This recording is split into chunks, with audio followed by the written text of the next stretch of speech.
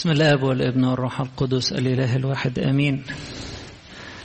معروف لينا أنه دايما شهر هاتور بيبقى بداية زراعة القمح في مصر، فعشان كده الكنيسة بتبقى عايشة مع الناس في الجو بتاع حياتهم العملية. والأحد الأولى الأول والثاني في شهر هاتور بيبقى المثل بتاع الزارع، هو ده القراءة بتاعة الإنجيل. وكان الكنيسة طبعا بتلفت نظر الكل إن زي ما في زرع مادي في زرع روحي، زي ما في أهمية لهذا الزرع المادي علشان الجسد يعيش وينمو، أيضا هناك أهمية كبرى للزرع الروحي اللي هو كلمة الملكوت اللي هو الحياة الأبدية. عايز النهاردة أتكلم تحت عنوان كيف نكون مثمرين. كيف نكون مثمرين؟ في البداية لازم نبقى فاهمين أن ربنا بيطلب ثمرا. فاكرين المثل بتاع التينة؟ يقول كده دي في لوقا 13، يقول ان هو جه يطلب ثمرا. الشجرة مزروعة مش منظر. ساعات هنا عندنا في أمريكا كتير من الشجر وفي كل حتة بيتزرع بس منظر كده. لا، ربنا يهمه الثمر. الشجرة لازم تكون مثمرة، النبات لازم يكون مثمر. عمل الروح القدس فينا ما ينفعش يبقى باطل، ما ينفعش يبقى جوانا روحه واحنا ما بنطلعش ثمر.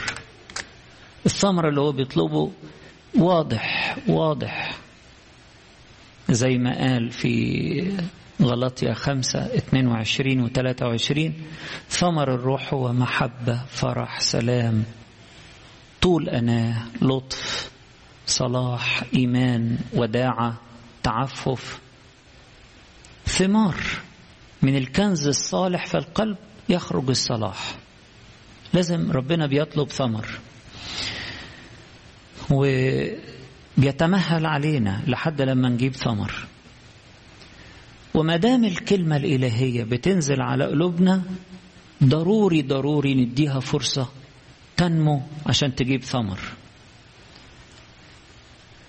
هنلاقي طبعا واضح ان ربنا ما بيبخلش على حد في انه يحط البذار بتاعته، يحط الكلام بتاعه، ما بيبخلش على حد. كل انواع الاراضي حط عليها، كل انواع الاراضي حتى اللي شكلها ما تنفعش خالص. يعني ارض طريق كده دي ما تنفعش. اي واحد فلاح بيفهم يقول لك دي ما تتزرعش اصلا، دي عايزة شغل الأول عشان تتزرع. لازم تتقلب وتتروي وتطرى كده شوية لما هي ناشفة زي الحجر. ربنا معانا كلنا مهما كانت نوعية قلوبنا بيدينا بسخاء. النهاردة في الإبراكسيس لو خدتوا بالكم من القراءة، بطرس الرسول بيبشر الأمم لأول مرة، مع ان شوفوا السيد المسيح كان قايل لهم اذهبوا وتلمذوا جميع الامم. خدتوا بالكم في الانجيل بتاع باكر: اذهبوا الى جميع الامم تلمذوهم وعلموهم جميع ما اوصيتكم به وعمدوهم باسم الاب والابن والروح القدس. يعني الكلام واضح. الا ان التلاميذ بعقليتهم اللي نشأوا فيها في اليهودية ما كانش سهل عليهم النقلة دي، كانش سهل عليهم لحد لما ربنا غصبهم وفتح لهم الباب وبعت لبطرس رؤية ملاية نازلة، وانتوا عارفين القصة، وقال له تروح مع الناس اللي جايين لك دول، جايين لك علشان ياخدوك ليافا، وهناك راجل تكلموا عني. وراح يكلمه راجل أممي، كورنيليوس ده قائد 100 من كتيبة إيطالية، أممي مش يهودي. بطرس الرسول بيتكلموا، الروح القدس حل عليهم. فبطرس الرسول انتبه، قال ربنا بيفتح الباب، أنا مين عشان أمنع؟ أنا مين عشان أمنعهم؟ يلا تتعمدوا. حل الروح القدس عليهم الأول عشان ربنا يقول له ويقول لنا كلنا إن أنا مستعد أدي للكل، أنا فاتح بابي للكل، أنا جاي. الخليقة دي كلها خليقتي، دول مخلوقين على صورتي ومثالي، ونفسي أضمهم كلهم وأجمعهم تاني فيا، أجمعهم فيا يبقوا أعضاء في جسدي، ولما يبقوا أعضاء في جسدي يبقوا أعضاء في ملكوتي ويتمجدوا معايا. فربنا ما بيبخلش على حد، ربنا فاتح بابه للكل، ما بيبخلش على أي حد بالبذار. والنهاردة كلمة ربنا منتشرة في كل حتة، اللي يفتح في أي مكان يسمع ويقرأ كلمة ربنا موجودة وبجميع اللغات. ربنا ما بيبخلش بكلمة الملكوت على حد. برضو حاجة قبل ما أدخل في كيف نكون مثمرين، إن الكلمة دي فيها قوة، البذرة الصغيرة دي فيها قوة حياة، ما تستهونش بيها. الكلمة دي بتغير، فيها قوة حياة، فيها قوة تغيير، فيها حياة جديدة. كلمة ربنا دي اللي يفتح قلبه ليها بتغيره، بتسكب حب ربنا في قلبه، بتشعل قلبه بحب ربنا، بتنور. ساعات الإنسان كده يسمع كلمة ربنا يقول يا إلهي أنا كنت في الضلمة، ليه كنت أعمى والآن أبصر. كلمة ربنا نورت لي. تقولش ده كلام احنا معلومات احنا عارفينها. لا، القصة مش معلومات. الكلام الذي أكلمكم به هو روح وحياة، روح وحياة. شوفوا قد إيه بقى لما نتشغل عن كلمة ربنا ونفوت اليوم والاثنين والثلاثة من غير ما نتغذى بكلمة ربنا، من غير ما نقرأ. ده احنا بنمنع عن نفسنا الحياة، نتخنق، حياتنا تضلم. كلمة ربنا روح وحياة، نور ينور، وفرح يفرح القلب، فيها قوة. البذرة الصغيرة دي فيها شجرة عظيمة، فيها نبات كبير مستخبي جوه البذرة دي. الكلمة دي الصغيرة اللي بنسمعها فيها مستقبل مشرق لينا. زي ما البذرة الصغيرة دي فيها مستقبل شجرة كبيرة، نبات عظيم كبير ضخم. كلمة ربنا دي كده فيها مستقبل هايل لينا، مستقبل مجيد ومثمر ومفرح. صحيح عايزين كلمة ربنا دي تسكن وتدخل جوه وتعمل عملها القوي. طيب ازاي بقى نكون مثمرين؟ فكرت في 3 حاجات ازاي نكون مثمرين. نمرة 1 نكون متواضعين، 2 نكون مجتهدين، 3 نكون متيقظين. أول حاجة متواضعين. القلب المتواضع كلمة ربنا تنزل فيه تشتغل على طول. أرض خصبة، على رأي القديس يوحنا الدرجي. القديس يوحنا الدرجي ده في القرن السابع تقريبا، كان من كنيسة المشرق في العراق، وترهبن في حتة وجراح سينا. مهم يعني إنه القديس يوحنا الدرجي بيقول إيه؟ بيقول التواضع أرض حاملة للفضائل. التواضع أرض حاملة للفضائل.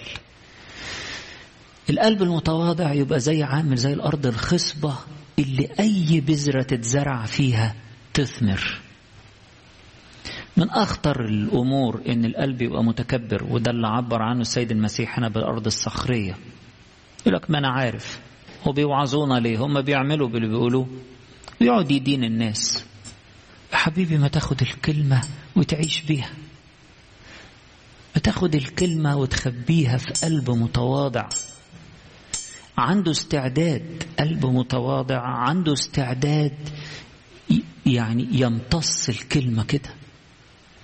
القلب المتكبر تلاقيه ناشف، شايف نفسه أعلى من مستوى أنه يتعلم، شايف نفسه عارف كل حاجة، حطت نفسه فوق الناس، بيدين بسهولة، وعينه عمالة تنتقد ويوزع الاتهامات يمينا ويسارا.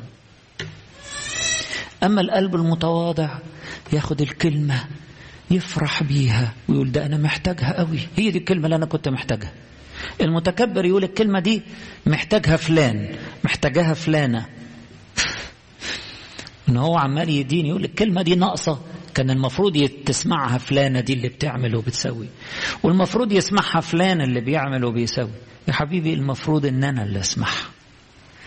قل لنفسك كده أنا اللي محتاج الكلمة دي. القلب المتواضع تحس إنه دايما محتاج الكلمة، ياخدها يفرح بيها، كنز الكلمة دي يعيش بيها وحياته تتغير بيها، شكل حياته كله يتغير. زي ما القديس بولس الرسول بيقول في رومية 12 تغيروا عن شكلكم بتجديد أذهانكم. لما كلمة ربنا تدخل في القلب وفي الذهن تغير كل حاجة. بس عايزة قلب متواضع. محتاجين نكون متواضعين، محتاجين نكون متواضعين ونطلب النعمة دي من ربنا. دي نعمة، الإحساس إن أنا آنية خزفية، إن أنا ماليش فضل في حاجة. دي نعمة ربنا هي اللي عطياني كل المواهب وكل النجاح وكل البركات.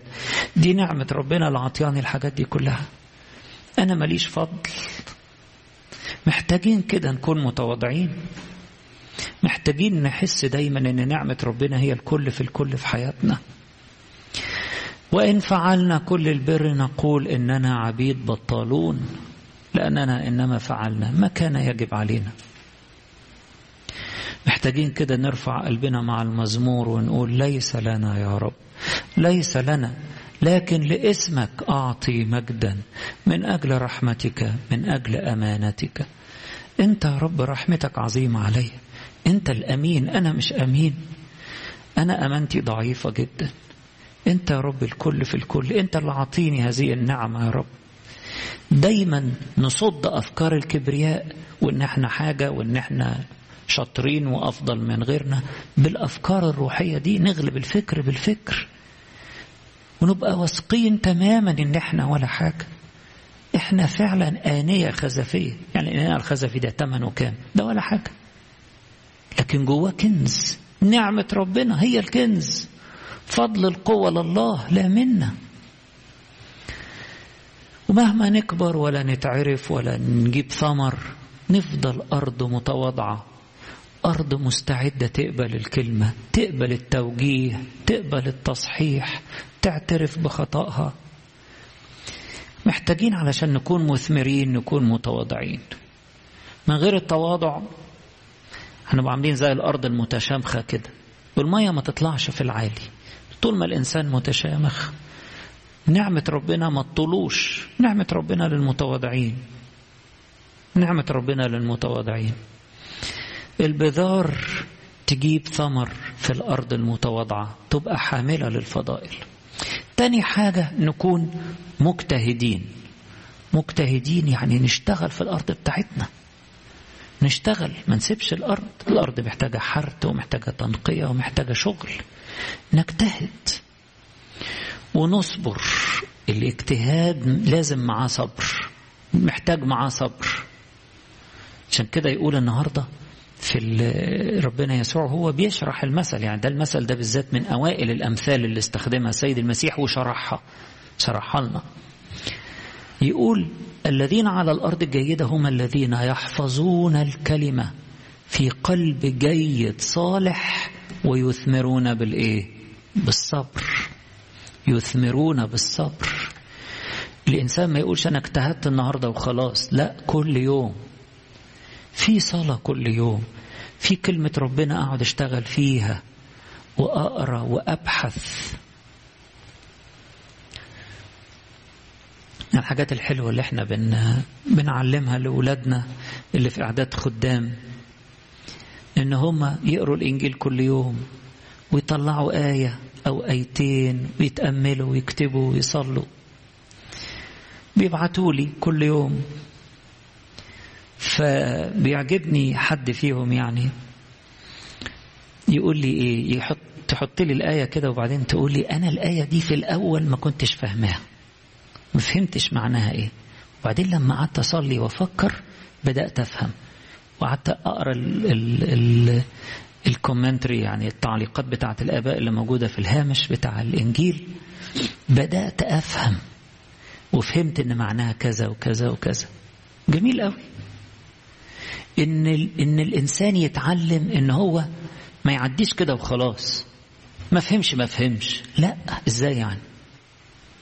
ده أنا أصلي وأقرأ أكتر، وأقرأ اللي قبلها وأقرأ اللي بعدها، وحاول واجتهد وأقرأ أقوال الآباء. النهاردة موجود في كل حتة إن احنا نقرأ ونتعلم. في واحد كده حاسس بقيمة وأهمية القراية وأهمية إنه يفهم، مش بيقرأ وقت أدية واجب، لا، ده بيقرأ وبيفهم ويحفظ الكلمة في قلب جيد صالح، ويجتهد ويصبر لحد لما يفهم أكتر وأكتر. فاحنا محتاجين نصبر ونجتهد. كلمة ربنا تستاهل ان انا اقعد اسمع عظات واقعد اقرا اقوال الاباء وانبش وادخل جوه وافهم واحط الايه دي جنب الايه دي جنب الايه دي، ولما احط الايات جنب بعضها ابتدي افهم المعاني اكتر. شوفوا بنقضي وقت قد ايه مع الانجيل. نفسي كده يكون لينا وقت مقدس للصلاة وللإنجيل بانتظام. ليا مكان كده بقعد فيه وحط الإنجيل، ومعايا قلم ومعايا كراسة كده بكتب فيها، أو أجندة بكتب فيها، وأطلع وأدور على أقوال الآباء، بقيت كل حاجة موجودة. نقرأ ونتعلم، ولما الإنسان ذهنه بيتفتح ويفهم حتة، بيفهم بعد كده حاجات كتير، بيفهم زي مفاتيح كده، مفاتيح، والروح القدس يبتدي يتحرك جواه يشرح له. محتاجين اجتهاد. ما يبقاش الإنجيل على الهامش، لو تفضل له وقت في اليوم نبقى نقراه. لا، ده احنا نقرأ ونستمتع ونطلع. لازم كل إصحاح أقراه أطلع آية ولا حاجة أخطط عليها، أكتب ملاحظة عليها، أكتب صلوة أطلعها واكتبها عشان أحفظها كده. نقرأ ونجتهد. ده فلاح شاطر بيجتهد علشان يجهز الأرض ويتابع البذرة وهي بتكبر وتنمو وبتطلع ثمر، امتى الروي بتاعها وامتى السماد بتاعها. مجتهد، عارف المواعيد ومجتهد، مش نايم على روحه. يجي وقت الحصاد يلاقي الأرض بتاعته مش مطلعة، يلاقي الإنتاج ضعيف. لا، احنا محتاجين نجتهد. والذين يزرعون بالدموع يحصدون بالابتهاج. الذين يزرعون بالدموع يحصدون بالابتهاج. نسمع ساعات ايه يقول لك فلان ده فلاح في الكتاب المقدس. تسمعوا التعبير ده؟ يقول لك فلان ده فلاح في الكتاب المقدس، حارت الكتاب المقدس بتاعه حارت كده، ماشي في كل آية فيها وعايد عليها 10 مرات. فلاح في الكتاب المقدس. عايزين كلنا نبقى فلاحين شطار في الكتاب المقدس. يبقى نمرة 1 عشان نكون مثمرين نكون متواضعين، وأصحاب قلب متواضع مستعد يقبل الكلمة ويحفظها، ويبقى قلبه منسحق كده وعارف قيمة الكلمة ليه. تاني حاجة نكون مجتهدين. ثالث حاجة نكون متيقظين. يعني ايه؟ يعني محافظين على نقاوة الأرض، لأن احنا شوفنا الشوك بيعمل ايه؟ بيخنق. تقوليش أنا عندي أرض جيدة والواحد يسيب الشوك يرعى فيها. أيوة، الأرض الجيدة هتجيب ثمر حلو وقلبك متواضع وكويس واجتهدت، بس انت مش مصحصح انه في بذور غريبة بتدخل على الأرض بتاعتك. دي بذور شوك، دي بذور زوان. ده ممكن يخنق النبات الجيد، ممكن يخنق الكلمة اللي انت بتقراها كل يوم واللي انت بتسمعها كل يوم. ممكن الشوك ده يخنق. محبة العالم تخنق، الغرور يخنق، الهموم تخنق، الشهوات الوحشة تخنق. السيد المسيح وهو بيشرح لخصها قال لنا الأشواك دي غرور الغنى وهموم العالم وشهوات سائر الأشياء. غرور وهموم وشهوات تخنق الكلمة. ولاد ربنا يبقوا حريصين منتبهين. عشان أكون مثمر لازم أكون منتبه. كل يوم أروح أبص على الأرض وأشوف لو في حاجة غريبة شيلها. كل يوم أحاسب نفسي، ما سيبش حاجة وحشة ترعى فيا، ما سيبش فكر كراهية، ما سيبش فكر إدانة، ما سيبش فكر كبرياء، ما سيبش فكر شهوة وحشة لمحبة العالم من أي نوع. الإنجيل بيفكرنا والكنيسة بتفكرنا يوميا لا تحبوا العالم ولا الأشياء التي في العالم. طب ليه؟ لأن محبة العالم تخنق محبة ربنا في قلوبنا، تخنق كلمته في قلوبنا. كل ما في العالم شهوة الجسد وشهوة العيون وتعظم المعيشة، هي دي الغرور والهموم والشهوات تخنق الكلمة، فما تجيبش ثمر. لا، لازم نكون منتبهين. يبقى عشان نكون مثمرين لازم نكون متواضعين ومجتهدين ومنتبهين أو متيقظين. عجبني بقى في الآخر كلمة السيد المسيح لما بيقول للتلاميذ لما سألوا على معنى المثل، قال لهم قد أعطي لكم أن تعرفوا أسرار ملكوت الله. الله، بصوا، أسرار ملكوت الله دي مستخبية في كلمته. هو ده السر بتاع النهاردة. أسرار ملكوت الله مستخبية في كلمته. ولما نقرأ بروح الصلاة ونقول له يا رب اكشف لنا سرك، اكشف لنا أسرار ملكوت الله دي، كل الفرح والمجد والنور مستخبي جوه كلمة ربنا. هي دي أسرار ملكوت الله. اللي بيحب كلمة ربنا وبيقضي وقته جميل معاها ويخلط القراية بالصلاة وينبش باجتهاد، الكلمة تديله سرها، الكلمة تديله سرها، تكشف له سرها. الكلام ده كله أسرار، بس ما تروحش غير للمتواضعين المجتهدين المتيقظين. ولما السر ده يعلن تلاقي الثمر بقى طالع، ثمر كتير في حياة الإنسان يبتدي يظهر، لأن الكلمة عطته سرها، يفرح ويشارك مع الآخرين. فالناس تقول إيه ده فلان ده كل ما نقعد معاه يقول لنا حاجة حلوة هو أراها، حاجة جميلة هو أراها، حاجة حلوة من أقوال الآباء. تعليق على الآية دي، من يومين 3 كده كنت بتكلم مع أبونا تدرس يعقوب، بيقول لي إيه؟ بيقول لي حاجة حلوة هو مشغول بيها. بيقول لي أنا مشغول بكتب في الوصايا 10. وبعدين بيقول لي على وصية لا تسرق. قال لي إيه رأيك؟ أنا قعدت أفكر، بيقرأ هو طبعا أقوال آباء كتير، فبيقول لي إيه رأيك ده في سرقة حلوة وفي سرقة وحشة. قلت له إزاي يا ابونا؟ قال لي في سرقة زي اللص، عرف ياخد نصيبه، عرف ياخد الملكوت، فدي سرقة حلوة. الشاطر اللي يعرف يسرق الملكوت. ملكوت الله يغصب والغاصبون يختطفونه. اللي يعرف ياخد نصيبه من الملكوت، اللي يعرف ياخد النعمة من المسيح كده.